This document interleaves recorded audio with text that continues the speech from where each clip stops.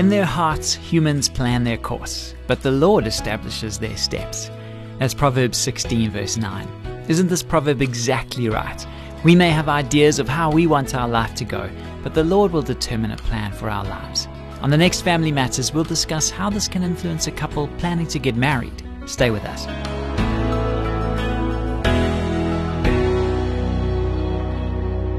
Hi, I'm Graham Schnell for Family Matters, where we offer practical advice from Focus on the Family. We were asked this question by a young man planning for his marriage. He says, "Would it be okay for me to ask my bride-to-be to get tested for infertility before we're married? I can't understand the current trend toward intentional childlessness or the apparent devaluation of children in our culture. In fact, I've wanted kids for as long as I can remember. I also believe that marriage, sex, and children are all part of the same package. I'm sure your ministry agrees.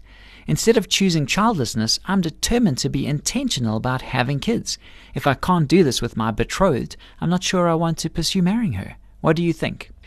Unfortunately, what you're proposing reflects an attitude that is ignorant of what marriage is really all about. To marry a woman is to promise to love her for who she is, not for what you think she can do for you. It is, in fact, to love her just as Christ loved the church and gave himself for her. That's Ephesians 5:25. Genuine, sacrificial, Christ-like love doesn't ask the beloved to jump through hoops or pass tests before sealing the deal. Instead, it gives itself away unconditionally and unreservedly. Your question betrays a self-centered motive that isn't conducive to true marriage on any level.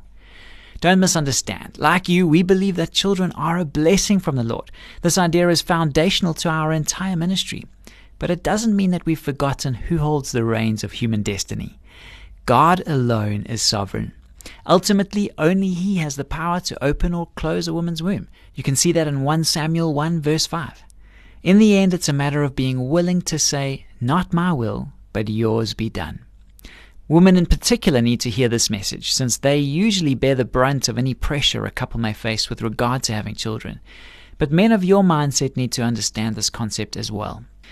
We should add that there is a definite order of priorities in marriage, as we find it portrayed in the Bible. First things first, if we can express it that way, and one thing leads to another. This is plainly implied in everything the scriptures have to say on the subject. God did not create women primarily because He wanted godly offspring, as we see in Malachi 2 verse 15, but rather because it was not good that man should be alone, Genesis 2:18. A man does not become one flesh with his children, but with his wife. This is the first item of business. Children follow after. They are the fruits of this one flesh union, but its central purpose is to glorify God and reflect something about the mystery of Christ's relationship with His church, as we see in Ephesians 5 verse 32. Childless couples can fulfill this purpose just as well as couples with scores of offspring. If you can grasp this idea, you'll be one step closer to laying the foundation of a strong and lasting marriage. At that point, we'd advise you to implement a plan of action. Sit down with your fiancé and have a deep and serious conversation about your goals and priorities. Among other things, make sure you're both on the same page as regards to your desire for children. If you don't pin this down now, it could lead to big problems and misunderstandings in the future. Lay everything out on the table as openly and honestly as you can. But whatever you do, don't insist that she submit to infertility testing. That's just a way of saying, "I will love you if." No woman wants to hear this from the person with whom she plans to spend the rest of her life. May we also suggest that you enroll in premarital counseling with your fiancé in order to iron out any issues of this kind prior to making such a big commitment. This program was produced by Focus on the Family. I'm Graham Schnell, inviting you to join us again for the next edition of Family Matters.